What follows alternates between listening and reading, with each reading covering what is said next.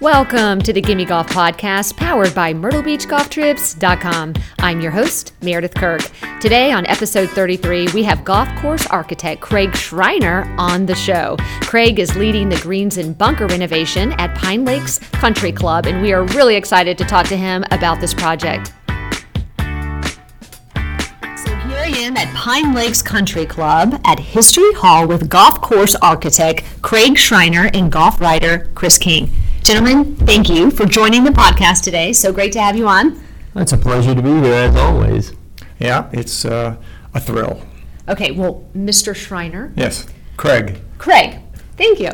So Craig, I saw you walk in the room, and I have to say, you look super cool. Like, I'm looking at your shirt right now. You've got the palm trees, the pineapples, and of course, the Pine Lakes Country Club logo, the cool glasses, and you're super, super tan. But you've just been telling us you've been out on the course working on all these bunker renovations and the putting greens, and you've probably spent a lot of time in the sun here at Pine Lakes. So I want to kind of dive into what's going on here at Pine Lakes. We're going through renovations. We're regrassing. The greens were rebuilt. I shaped them, I think, about 8 years ago. And part of that little document there shows how we recuperated all the lost space. In time, greens always shrink a little bit. So they had lost almost 40% of their original size. So part of this document here was to research, show where the original greens outlines were, so when we rebuilt the greens to modern standards, we put them back. Because the goal was to restore this course, not change it and make it something different, but to really put back what was here. The first golf course in Myrtle Beach, designed by Robert White, first president of the PGA of America and a charter member of the American Society of Golf Course Architects, which I'm a member as well. So the research starts with documentation, and we're in this great room where we took a lot of time early on to dig up a lot of the things that had to do with the golf course. Mm-hmm. And sure enough, we found lots of original drawings, which are essential. What's rolled up there are the original 18 holes, plus Robert White in 1950 designed 9 more for a 27-hole complex here, because Myrtle Beach was starting to open up in the 50s. It was here at 27.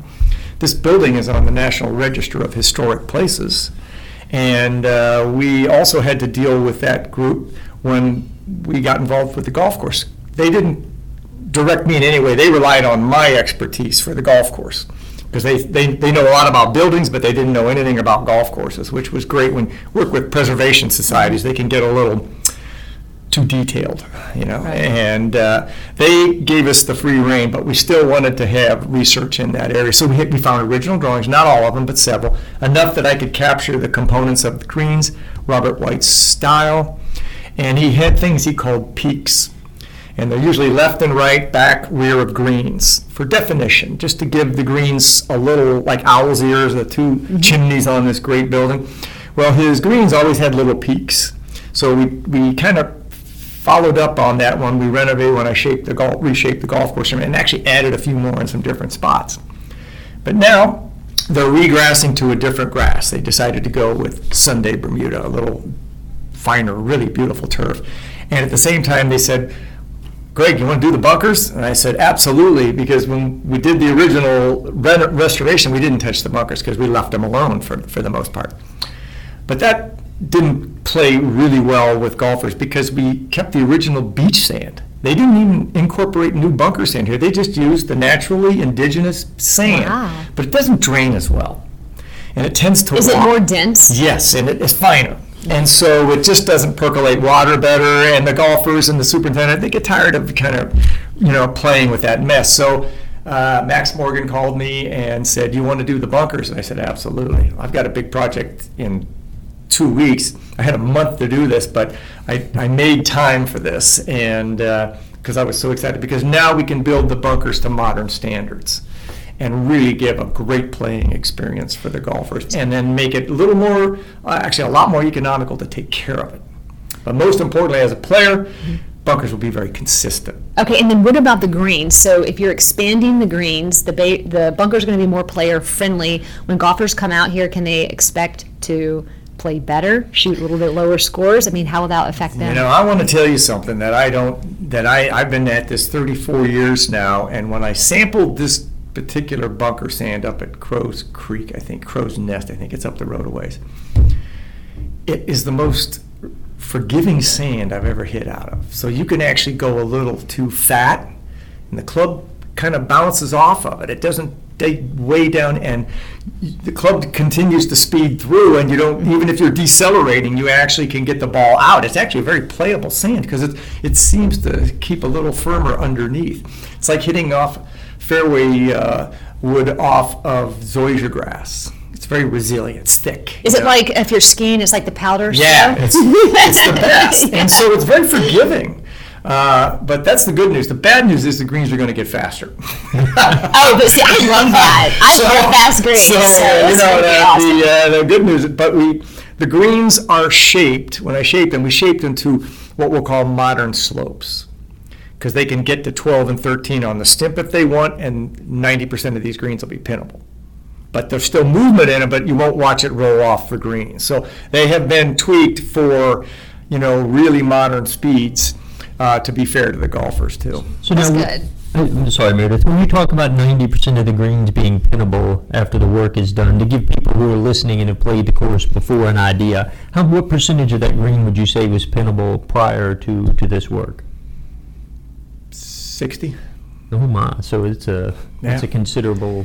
And for the Ryder Cup matches at Oak Hill, I was commissioned to restore the greens to original size, old Donald Ross Golf Course in Oak Hill, in Rochester, New York. And this really blew these folks away, because when I researched the old drawings as to most of what they had now, they had lost almost 40% of the green space at Oak Hill. 40%. Love their oak trees, Oak Hill. But I said, your price of your oak trees is your greens are shrinking because there's no sunlight. Well, they didn't really want to hear that. They wanted to get the green. We got the greens restored back to size, but in order to keep them there, they had to start taking some trees out, and they did. God bless them, they did. Just Oakmont set the tone when they came in and cut them just like your haircut, and now you can't find a tree at Oak Hill, at Oakmont. But then Oak Hill said, well, if Oakmont's doing that, then it's okay for us to remove some of these trees, and they did. And so now, same thing happened here. They were really small. If you look at that drawing, the little white in the middle there is what the green was when I got, and then in the darker green, that's how much they had lost on the 18th green. So that was almost 40% of the green. That's amazing. How long does this process take, and when can golfers get back out there and try these new greens? I think they're going to be, they're on a fast track, so I'd say 9 to 10 weeks total, and we're already 2 weeks into it. So clock's running, and the Founders Group International has done this before. They have good agronomists, good head guys that know what they're doing, so they did it at Myrtlewood, and so now they've got that experience under their belt. They're ready to go here.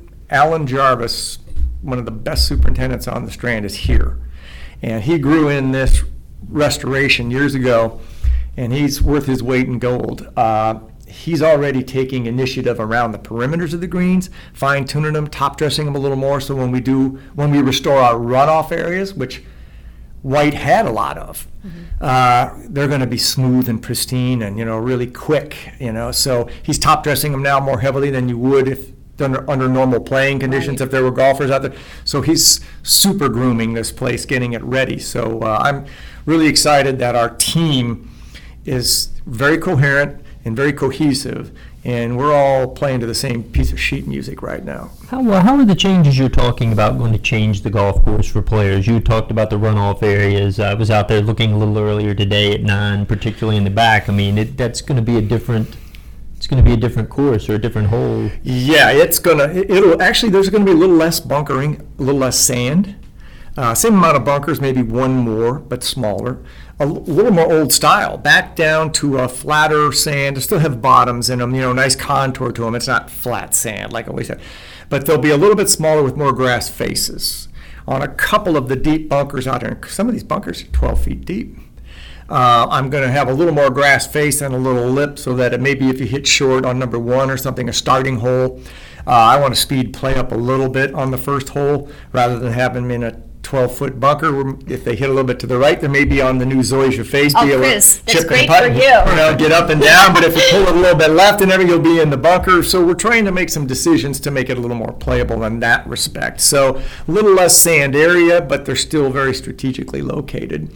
And then we're going to probably put 2 new tees out here because 3 and 18 are proving a little too strong. So we're going to move everybody up a set. New forward set of tees on 3 and 18, and then everybody gets to move up, especially if it's really windy, and then you'll find more people getting to the top of the hill at 18, top of the hill over on 3. We made a decision when we restored it that we changed it to par 70. We took it and reduced it to a 70, took 2 strokes off, but added 2 beautifully brutal, strong par 4s. And I like that. I personally love a 70 because it's easier to break 80, but it gives you the opportunity to take some old weak 5s and turn them into really serious par 4s. So 3 and 18 are proved to be that. Well, there are several really strong par 4s Yes, out here. yeah. 13 and 14 among them as well. When you talk about the bunkers and kind of restoring them a little bit, you talked about building them to modern standards, but also bringing them back to maybe a little bit more of what people would have experienced when the course opened or as White designed it. Can you explain kind of the difference there? It's going to be modern, but also a bit of an old school type feel. What was here a month ago were bunkers that had been edged for years. Every time you edge a bunker, you cut into the new grass. It keeps getting bigger and higher and higher and higher and higher and higher and closer to the green. And subsequently, when you get a thunderstorm, that washes down. So you start to create this problem. We're bringing the faces down. We're going to be putting a zoysia turf on them, which is allowed to get a little longer, a little more gray eyebrow on them, a little more mustache, not finely tuned, so balls will hold up in it, and it gives it a better texture, a little more durable, and it doesn't have to be mowed all the time. You kind of let it gruff. If you hit a ball into it, you can still find it. It won't bury. It's not like Bermuda that gets like that and the ball disappears on you in a Bermuda rough or something. So it'll have an older looking, a wispier face. That's one of the goals we were after. The bunkers will have drains for the first time. None of the bunkers out here had drains because this is I think we're on the tertiary sand dunes. St. Andrews were primary sand dunes formed by the ocean. Primary sand dunes are the Dunes Club, Ocean Boulevard. Secondary dunes would be just the other side of Business 17, Kings Highway. This is tertiary sand dunes. In other words, these are a little more established, but they're extremely well-drained, deep sand, so they didn't even require drains. We're putting drains in these new ones and drainage chambers so that when the new 6 inches of sand is put on top of that, if we get a brutal thunderstorm, those bunkers will perk perfectly. The washers will be minimal, if anything, be ready to play as soon as the rain stops. So they'll drain as good as you can find anywhere. That's a big upgrade from what they had here. So the natural sands are beautiful, they're great, but they just don't drain as well because they're finer. So we're dealing with a little coarser material, and again, this is a B.V. Hendricks is the name of this premium bunker sand. Comes from just over the border in North Carolina, and it's awesome stuff. And it's, in 30-some years doing this business, it's one of the best sands I've ever found for bunkers. So that'll be the really good upgrade with regard to these hazards. The nice thing is, you've ever heard of walk-in basements in houses when you buy them? And you don't have them down here because we live in the low country. These are going to have walk-in bunkers. So that as you walk into the front, each bunker is going to have a real low profile on the playing side as you look at it. And they'll be easy to walk in and out of. You won't be crawling down in them like a lot of people think. People can stumble. Golfers are getting older. Last conversation I had with Alice Dye, who was also one of the members of our society before she passed, was that she admitted to our society, the American Society, at one of our meetings, our last meeting at Jupiter Hills when Pete was still alive and Alice was still alive, obviously. She looked at Pete and she said, "Christ, what were we thinking when we made all these bunkers so hard?" Because now they're in their 80s, and everybody, all our society members are looking at each other going, "Yeah, it's about time. We agree to whatever they are." And she said, "We need to soften these bunkers up. We can't even walk in and out of our own bunker." So when I talked to Alice about a job I'm going to be doing down at one of her and Pete's courses in Johns Island down at Vero Beach, I got her blessing on it because I'm renovating that one too, but I'm not going to change it or anything as far as the die's name is concerned. But we're doing a really good job there. But she said, make sure those bunkers are walkable, that you can get in and out of them. And we're doing the same thing here. So, older members or older people, they'll be easier to get in and out of. And then I'm putting noses and capes on the big, deep ones. This is different, but it's a little bit of the older style. So that if you're in the middle of one of those big bunkers, you don't have to rake your way all the way out and then go all the way around and up to the top of the green. You still can't see. We're going to have a feature in each one of those big ones that you can actually walk out of. Play up, it kind of comes into the middle and turns or twists, each one like we saw on 9. Like you saw. Exactly. That's just so you can play your shot, rake, and then walk up easily with even bad knees, and get up to the green. So you're going to see that on the deepest bunkers. So doesn't that encapsulate how golf course design has changed? Like they're designing courses that are easier now, right? Oh, yeah. I've always been a proponent of playable golf courses and also affordable to build. I got in an argument with Pete Dye in Columbus when we had our annual meeting in Columbus, Ohio. Jack was hosting us at Muirfield. It was a great tournament. I mean, there's some great golf courses down there. A couple of guys went up to Firestone. I had done work on Firestone South, renovated it. And after I renovated all the greens, Tiger Woods won there 7 times. Yeah. At least somebody like that. Yeah. And all the top 5 players in the world won there as well. At any rate, because we made them ready for these high speeds today. See, we toned the greens down. Well, at any rate, we were having our meetings, and I said to Pete, Pete, these courses are too hard. And he's up at the podium, one of our distinguished, senior panelists. And I was just saying, Pete, we're just making them too hard. And, Golf Digest gets into it, and best new golf course, best new doesn't mean it has to be the hardest. I mean, everybody thinks that.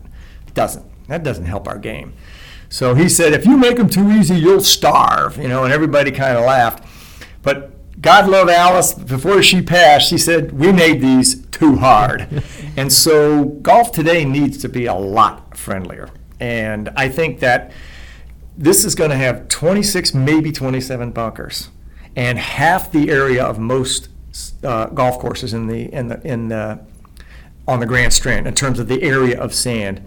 And I'll challenge you to any one of them that nobody's going to be shooting subpar here, because we've got lots of movement. There's other things you can do other than sand bunkers. You can have steep runoff areas or some collection areas that make it a little more challenging. So we want you to find your ball and hit it again. We don't want to put you in a position where you're trying to hit shots out of hazards that are not even the best players can hit. It's no fun. Well, I love how passionate you are. I mean, you're definitely an artist. I love the adjectives that you use to describe all these changes. You visually have taken me on a journey. I can actually see all these changes. So I'm so excited about these renovations. But I'm so curious about your history as a golf course architect. I mean, just briefly tell me a little bit about how you got involved, because I'm totally digging your vibe. Well, I was very small as a kid. And I tried to carry golf bags at Fairlawn Country Club in Akron, Ohio. And the Burton bags that they were using, the old leather Burton bags from Georgia, even with all the straps all the way up, they would drag when I went down hills. And you don't drag all leather bags, etc. But they loved them. And they said, we need a locker room assistant that can shine shoes at the club. And I said, oh, I can do that. I was always there every morning, and so they hooked me up in the club. So I couldn't caddy because I was too small, but I could shine shoes. So I'm working in the locker room with this wonderful old son of slaves, Jesse Gordon from Beaufort, South Carolina. Now, this is in Akron, Ohio. And this was the greatest man I ever met in my life. And he immigrated up from South Carolina to go north, actually for safety. I mean, it was still not fun to be down in the South if you were black. But he was a great man. I mean, he taught me how to shine shoes, but he had the greatest work ethic. Well, at this club, Eddie Elias is a member.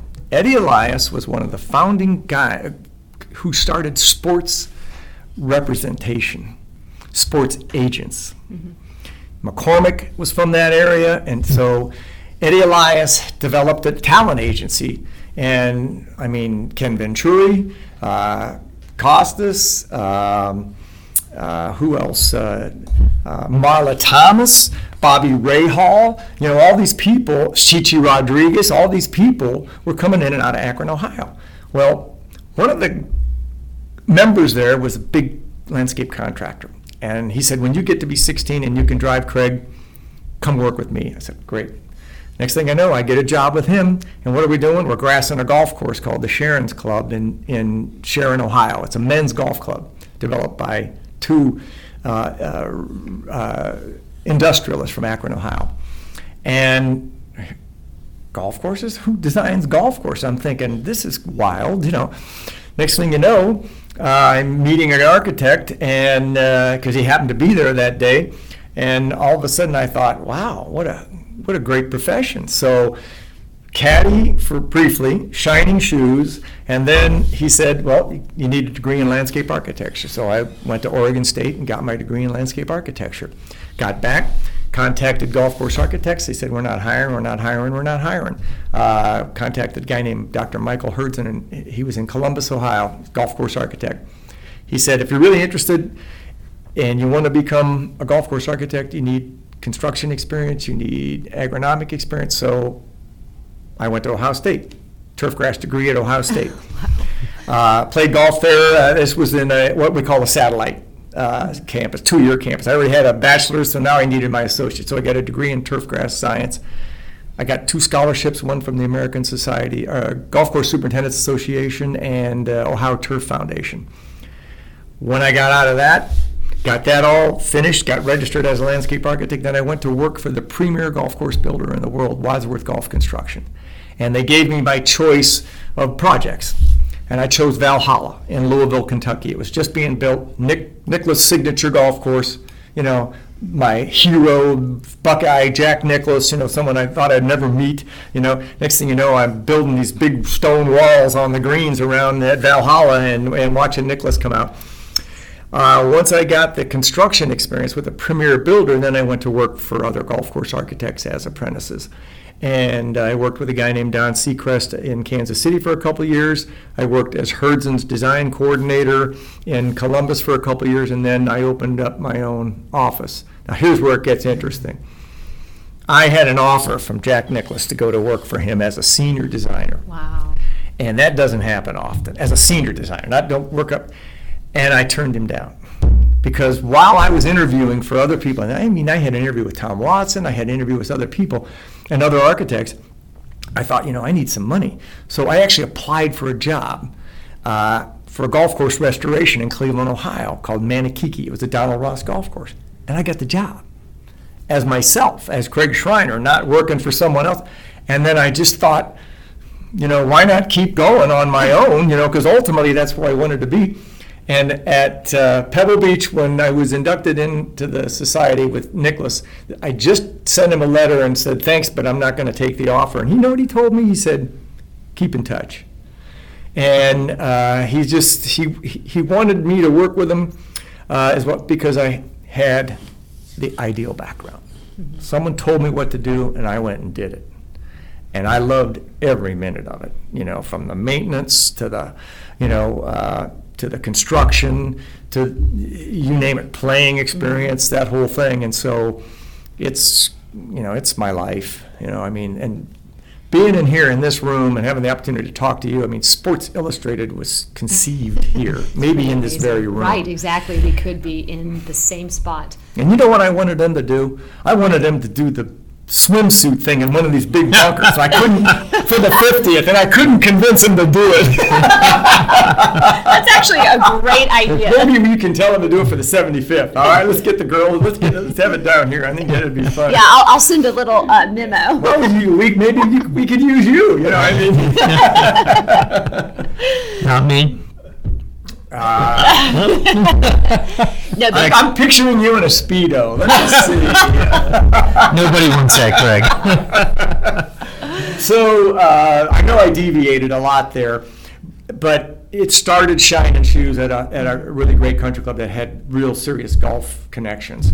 And my brother, Denny, who worked for ESPN for a lot of years, in bowling for a while, but he was a great golfer. And he was the tournament host for the Golf Channel for its first 5 years. He worked with Mark Lytle, on camera, and then he lost his central vision. Just when the Golf Channel was beginning to explode, in their 6th, 7th year. And he lost his central vision with Stargardt's, a hereditary disease, and he couldn't follow the ball on the monitor, and it's a terrible story. Greatest guy you ever want to meet. First year he's a member at Firestone Country Club, he wins the men's championship. That's what kind of a golfer he was. So, this course, though, has got great lineage. This is so exciting, and I know that we have kind of taken up your time here because you were out actually working. What were you doing today? Today I was working on building the feature with some sandbags on the Cape feature on number 5. Now the reason that's key is because the back 9 is still original golf holes.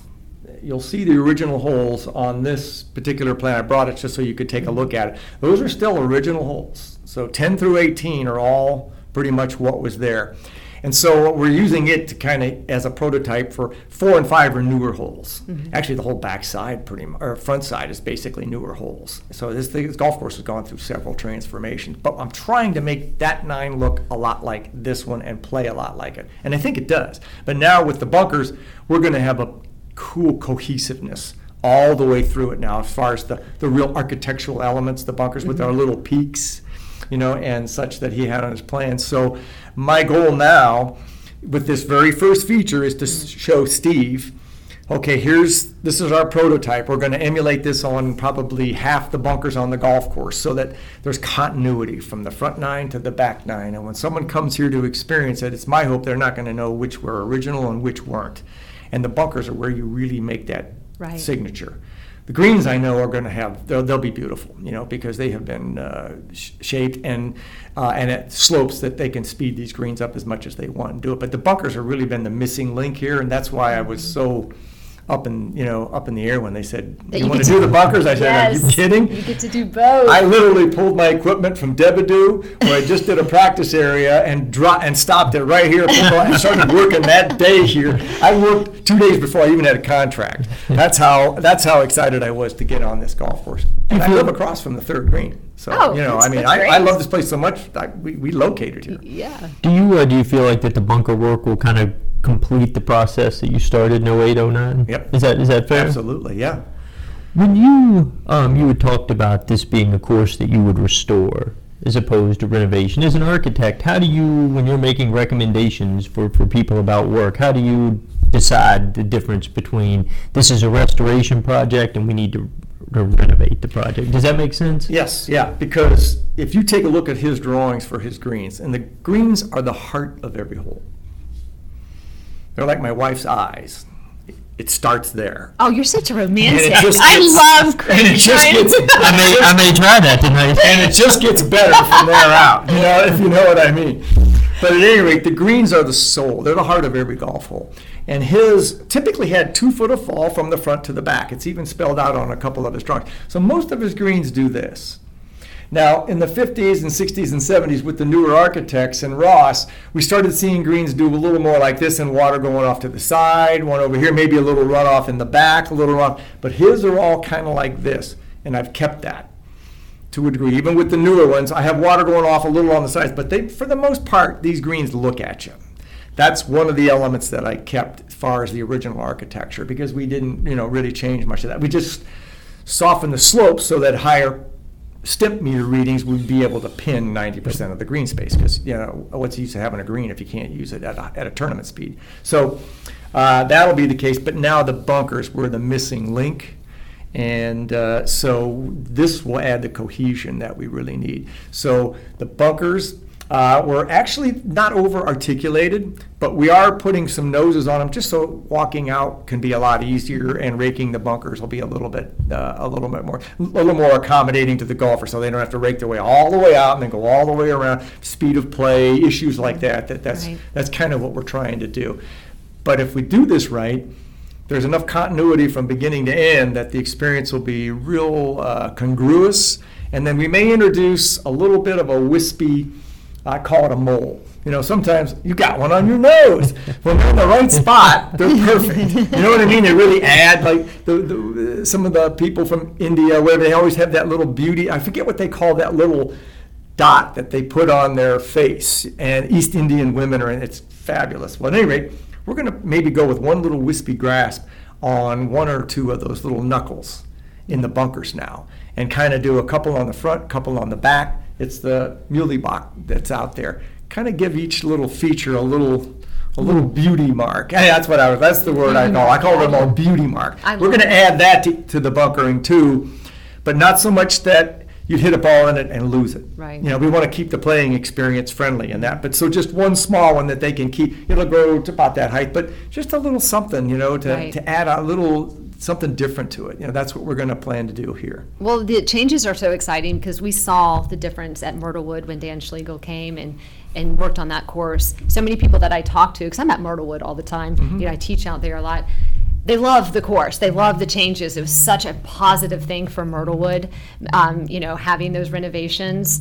And I'm really excited now for all the people, the golfers coming here to Myrtle Beach to play golf, because now they need to replay Pine Lakes after this. It's going to be a different course, and the way you've described it, I mean, you guys, don't you feel it? Like, the energy is so good. I mean, I am so excited to play this course. I mean, 9 weeks, there's a countdown now for the golfers coming here. It'll be a lot of fun, and it'll be friendlier. When we did Grand Dunes, the members club, I worked with Nick Price there, PGA Hall of Famer. What a great guy. He was adamant about not making this golf course too hard. He loved big greens, big wide landing areas, even though he's a really good, you know, with the driver. But he wanted a friendly golf course as well. But there, the more modern greens are a little bit bigger, and there's runoff areas. But the greens are big enough that even if there's a runoff off the back of number 2 or something, there's a big enough green that you can work the shot into it. I mean, opening day he shoots 66 from the tips, and he missed 3 putts less than 4 feet. It should have been a 63. Wow. So it was testimony to the fact that we want playable golf courses. Absolutely. So that's what I think is going to be more obvious here, especially to the members, the people that know this golf course, that have been in all these really deep flower bunkers. They're going to notice right off the bat it's easier to get in and out. And it's una via, my little Spanish in there. It's one way so that you can hit your way in, rake, and walk up the nose to the vine. You don't have to walk back. You're not missing any. You're going forward the whole time. Muy bien. When you talk about the stuff like walking in, the reduced raking and stuff that people will have to do, as an architect, can you talk about how much that will speed play, particularly at a place like this, over the course of an entire day? When you have, say, 100 people coming through in the morning. I mean, it seems to me that that's something that a lot of people, that if you're playing the course, you'll never know the difference, but you'll get to the end of it and go, hey, we got through here in 4 hours and 10 minutes on a full day. Well, you know, it boils down to time and economics. Golf can't function if it's not economically feasible to keep the golf courses running. And a quick round of golf is a great round of golf, you know, to me. I mean, I've got other things I'd like to do. I love golf, but there's other things I'd like to do, and I'm not interested in 5.5 hour rounds at all. I'm interested in 3 hours 20, you know, on a long round. And so speed of play, the place where it gets penalized the most is in large bunkers. I was brought in up at Long Bay to diminish the size of those big hazards, but still not lose the, you know, kind of the visual texture of that, because that's part of the signature. Same thing down at Debadoo. Big waste features, et cetera, and so on. And we're doing the same thing. But all I'm trying to do now is shrink them a little bit, keep them visual in the key areas, just so that there's less chance to get in them, easier to rake through them, and to get in and out of them. And I've just never been an advocate of penalizing bad shots. I'd rather you find it, hit it again, you know. But some of the sand on some of these golf courses is so, you're penalizing bad shots, and now you're getting, you know, frustrated customers, people that don't want to come back. We already have short attention spans. The kids have even less. So, you know, we need to make it a little more forgiving. And I think that it was great to hear Alice Dye say, we got to be smart about where we put these bunkers. So you don't need a lot of bunkers to make a really good golf course. You just need strategically placed sand. Speaking of Alice, if we could revisit something that you had discussed a little earlier, what's it like to argue with Pete Dye? It's fun. Not many people do it, but I wasn't afraid to. And because I understood gravity. You know what I learned at the Baltimore Country Club at Five Farms in Maryland when I did my turf grass internship, my required internship for my degree at Ohio State? Was that the biggest waste of time in the world and one of the greatest punishments is to send your labor out to restore sand faces on bunkers that washed out during a thunderstorm in 85-degree heat with 80% humidity. Because you will take the work spirit out of any laborer fast, especially a guy who's aspiring golf course architect. I learned that gravity is the one force that none of us in this room can resist. I mean, my eyes are getting smaller and smaller. I got to work harder and harder to keep gravity from going over my belt. We should lay flat all the time. The ball doesn't go as far. All that. It's all gravity. Well, guess what? Gravity has an impact on a golf course every single day, and so reworking the sand faces is just actually playing into Mother Nature's hands. So adequately placed bunkers are more important than a lot of bunkers. And a golf hole, a par 4, only needs 2 bunkers to be strategic. If the green is designed in a way and bunkered here, it should be leveraged back to where the fairway hazard is. Wherever that fairway hazard is, that's your beacon. You actually want to hit the ball. If it's designed under strategic architecture, you want to hit as close to that severe hazard as possible to get the best angle into the green. So if there's a right side bunker in a fairway, that should mean that the left side of the green is protected, forcing you to be over here more, skirting the hazard to get the easier second shot in, right? Right. So it's all about fulcrum and leverage. That's why everything starts at the green and goes backwards, okay? Par 3s are the one variance to that norm, because if you've got an elevated tee in it, you can surround a par 3 with sand, if it's short enough. Right. The 7th at Pebble Beach. Something like that. You got the ocean behind, wind, and then bunkers in front. 107 yards, shortest hole on tour. Why would I mention that hole? Because it was my first hole in one. Oh, that's a little self-serving. But the point of it is that when you have, 30, ultimately you need 30 to 36 bunkers on a golf course to make if they're strategically designed, that's right. all you really need. Well, I love what you said. It's about the greens to the tee, not the tee to the greens. And I think, for our listeners, that's just huge, that statement, because oftentimes, if you're going to a new course, you haven't played it, and you're, looking at the course layout, what do? We kind of start at the tee and say, okay, if I hit driver here, place it here, but you're saying it's really opposite. Do you think you could play better golf going backwards like that? You have to. That's what Hogan taught us. Where's the pin today? And if the caddy says it's 105, 106, he'd look at the caddy and say, which is it, 105 or 106? It's all about where is the flight, because, again, if golf course is designed properly, you're playing with gravity, law of physics. The ball, you hit it through the air, but you play it on the ground. You want to be a great golfer? Learn how to putt. Don't even think about a driver. Putt. 45%. Putt. And what's putting? Gravity. You've got to see where it's going. I always tell a lot of people, you want to know the secret? I would sit and watch Firestone on the South with my friends, and I could tell them every single pin placement sitting in the chair, exactly where that ball was going to break. Because I designed them and I finish graded every single one of them myself. I finish grade all my greens.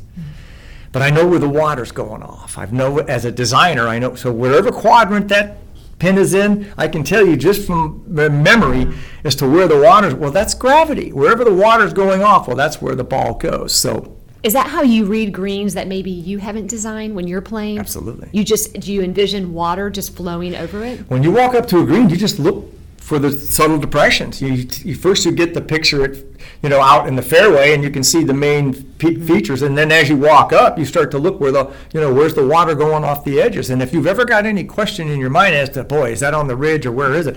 You already at least got a 50-50 chance if you know that that's where it's headed. They always say on these mountain courses, where's the river, or where's the announcers are always talking about that. The ball tends to go this way. I just say look at the horizon of the green. and that should tell you right there as you walk up and look around where the water's going off. That's generally where the ball's going to be going. That's great advice. Mm-hmm. And when we do a green, we'll do 3 greens inside a green. That's what Donald Ross taught us. What Ross brought from St. Andrews was a more agronomical and a more Scottish, prudent approach to the design. Ross's greens, at least 6,000 to 8,000 square feet. They were big. And he always had 3 greens inside a green where the water could go off front right, front left, sometimes a little false front in the front. And then if the hole was big enough, you could run a little something off the back if the green was deep enough. So you could hit a shot into the front and feed it back. You'd never tried to hit it to the back. You'd be recovering all day Right. long coming back. So at any rate, the other great designers also, adopted that philosophy, and that's the philosophy that I took. So 3 greens inside a green is the best way to go. So all you got to do is look for the perimeter. So when you go out today, or if you start looking at things, just look where's the water going. If you really want to know, study the golf course right after a thunderstorm. I mean, you can just go see for yourself where the water's running if you really want to know, where the subtleties are. And there's a lot of other architects that don't have that philosophy. They just say, once you're on the putting surface, some guys think it should be very flat, very mundane, because they're bad putters. Yeah, you know what's going to happen every time I play a course, and it's a really flat putting green. I'm going to say, the guy who designed this, he's a bad putter. That's right. They're the hardest to read, though. They really are. And when you get to great courses like Cypress, and some of those others where there are some great, what I'll call the golden era of golf course architecture, where they're big, beautiful rolling greens, you'll see that there's, these 3 pinning areas inside the pinning areas. Mackenzie was nuts about huge bunker or greens with lots of roll. So was Tillinghouse. He was not afraid to really make it move and make it happen. The players that I like, that are in the design business. Crenshaw, great putter. He's always had subtle greens, nothing overdone or overbaked, and he's one of the best putters there ever was. And I'm glad that that's the case. I get a little torn, a little kind of mixed emotion sometimes on some courses where the greens are it gets a little guessing, but I actually think those are easier because the breaks are too obvious. You know where they're breaking. On mine, I want you to be, scratching your head. If you're on the perimeters and you know where the water's going off, you're safe. But then it's the hog backs. It's those break points in the green where it's hard to determine which way is it going. That's the subtlety I love. If you want to score on one of my golf courses, always be below the hole. Because if you're below the hole, based on gravity, the ball is gravitated to that position, and from that point, it's usually a straight-in putt from where I am. Oh, we just got a golf tip for That's Pine right. Lakes Country Club. That's right. I love That's it. exactly, or the members club, or any other Think that of I've your got. other courses. Because the ball will gravitate to a natural resting area, and if you happen to be inside one of those 3 or 4 greens inside the green and you're below, there's a chance that, Woods had the most amazing ability to do that. On 16, when he hits his 3rd shot in, that's the monster. I'm watching Padraig, who's right there with him, has a stroke lead. Padraig gets too aggressive on his 3rd shot into the green, and he goes over. Worst mistake you could have made at the front right pin placement, right in front of the water. That green sits right on the water. Woods hits it below the hole in that pin placement. Padraig's got a 2-shot lead. He bogeys, Tiger birdies. 2-shot swing. We're even going into 17th. He wins his 7th because he put it below the hole. And Padraig got too aggressive, and then he couldn't recover from there. And I was telling my friends, I said, watch this, because this is what's going to happen right now. And it happened. It seemed like I was the smartest guy in the room that day for a couple of minutes. So how gratifying is that? There's nothing better. Nothing better. I did some work for Alan Terrell down at the Dustin's Golf Foundation. We built a new tee and a target green at 100 yards from his new building. And I did this target green exactly at $1 from where his television or his cameras are and everything. Yep. And I designed it 3 clubs in depth so that if you got out onto the grass in front of his things, you still had 100 yards to the middle. So that there was that target green out there had 100 yards from inside and then from outside.